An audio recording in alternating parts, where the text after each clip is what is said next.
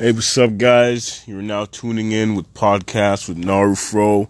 I'm your host, Narufro, bringing a new episode to you guys today on My Hero Academia. Amazing series, by the way. You guys should check it out. If you haven't checked it out, go read the manga, get caught up, go watch the anime. It's actually really good. There's rarely any fillers, so I suggest you check it out because on this podcast, I will be spoiling it for you because I am caught up and I feel a need that I have to talk about this because I have not made an episode about it yet.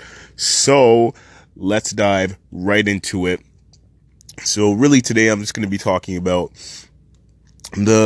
where the author and creator, which is Kohei Horikoshi. I do apologize if I'm not pronouncing it right. I am Canadian. And I am not the best with Japanese pronunciation, even though I do love anime and manga. So, we're going to start off with My Hero gaining a lot more attention. I would like to dedicate this episode to where creator Kohei Horikoshi may have gotten some of his influences from to create such an amazing story. The first obvious one would be Naruto. Now, where others say it is a Naruto clone, which is absolutely not true, with the main character Midoriya Izuku wanting to be the number one hero, which is when people first found out, they're like, "Oh man, it's a Naruto clone." It's almost like Naruto wants to be Hokage. So, but at the beginning of the story, we find the Izuku lives in a world full of superpowers. And there's 20% of the world, 80% of the world has superpowers, and the other 20% don't. He happened to be one of that 20%. So in a world full of superpowers, he's powerless. Quite literally. Which gives us insight on how he starts his character growth.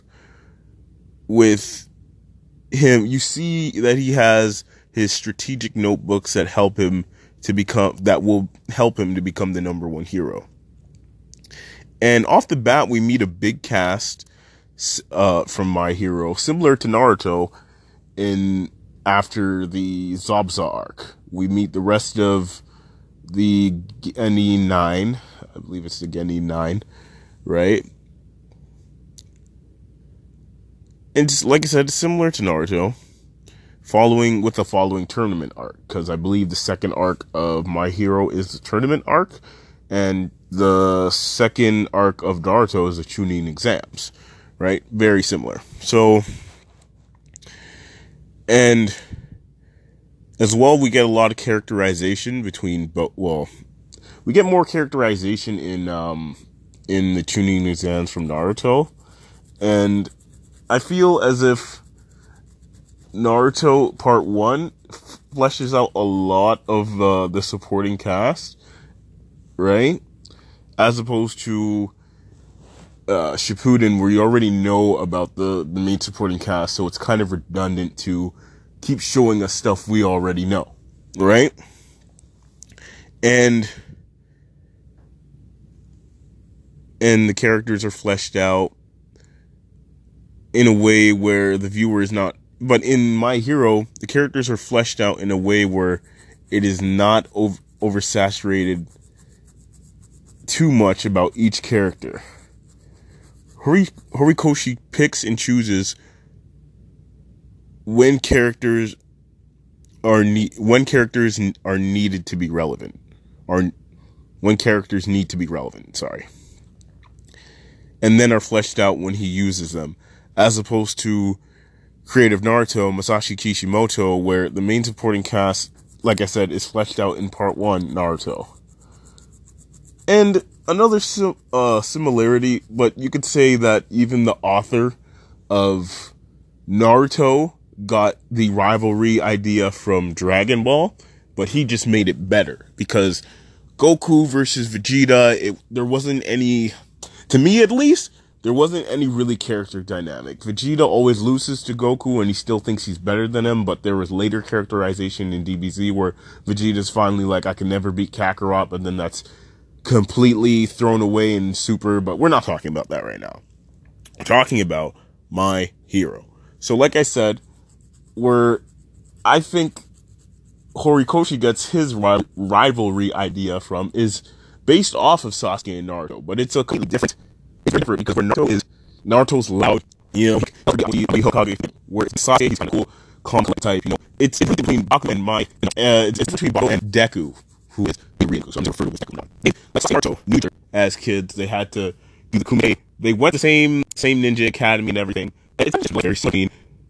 Deku and Bakugo, because they went to the same middle school and the same high school. The difference is Deku, he wants to be the number one hero, but he has no powers. He doesn't really brag about anything, and the difference is, he's like a serious character. Like, a lot of shit he does, it may not seem to, but a lot of it recently, so I want to say he's not a serious character, because at the end of the day, if we're going by the similarities, he's like a reincarnation.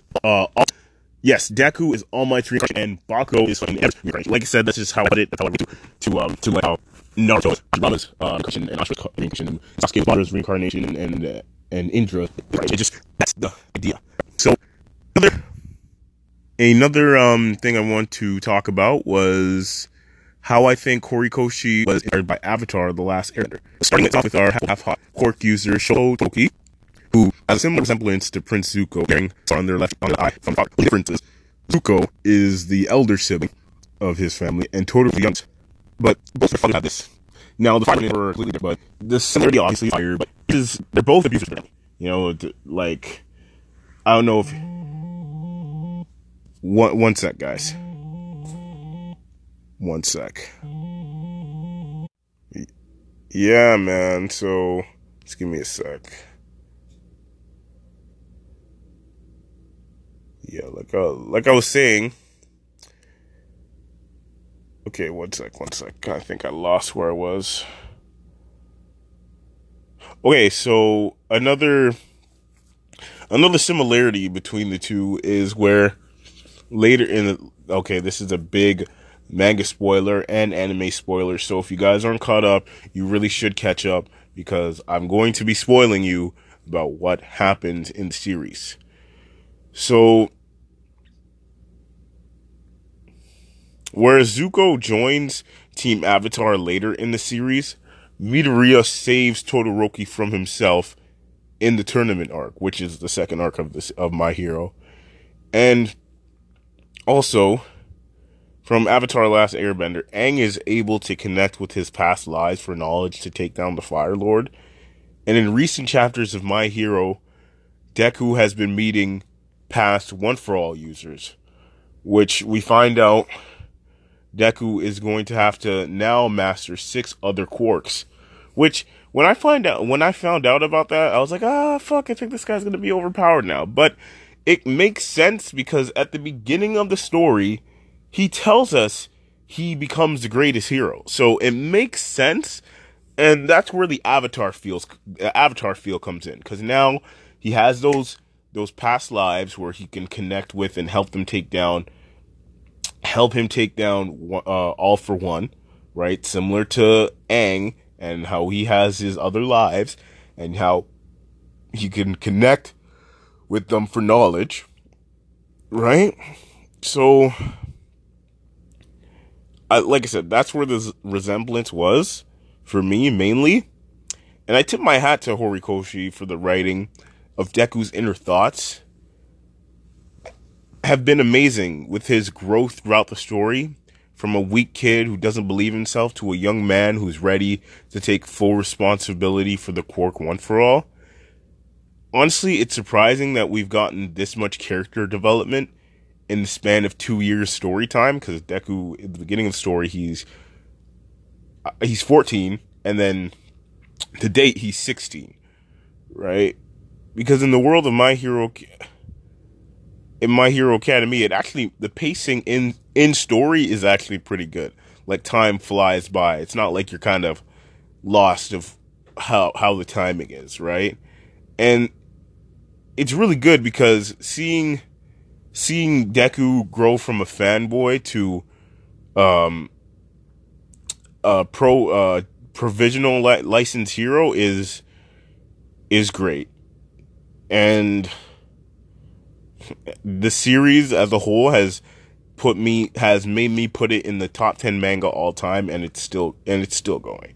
Obviously, One Piece and Naruto are my top two. I can tell you guys later on what I think of the rest of the 8. But thanks again for listening and tuning in to podcast with Narufro.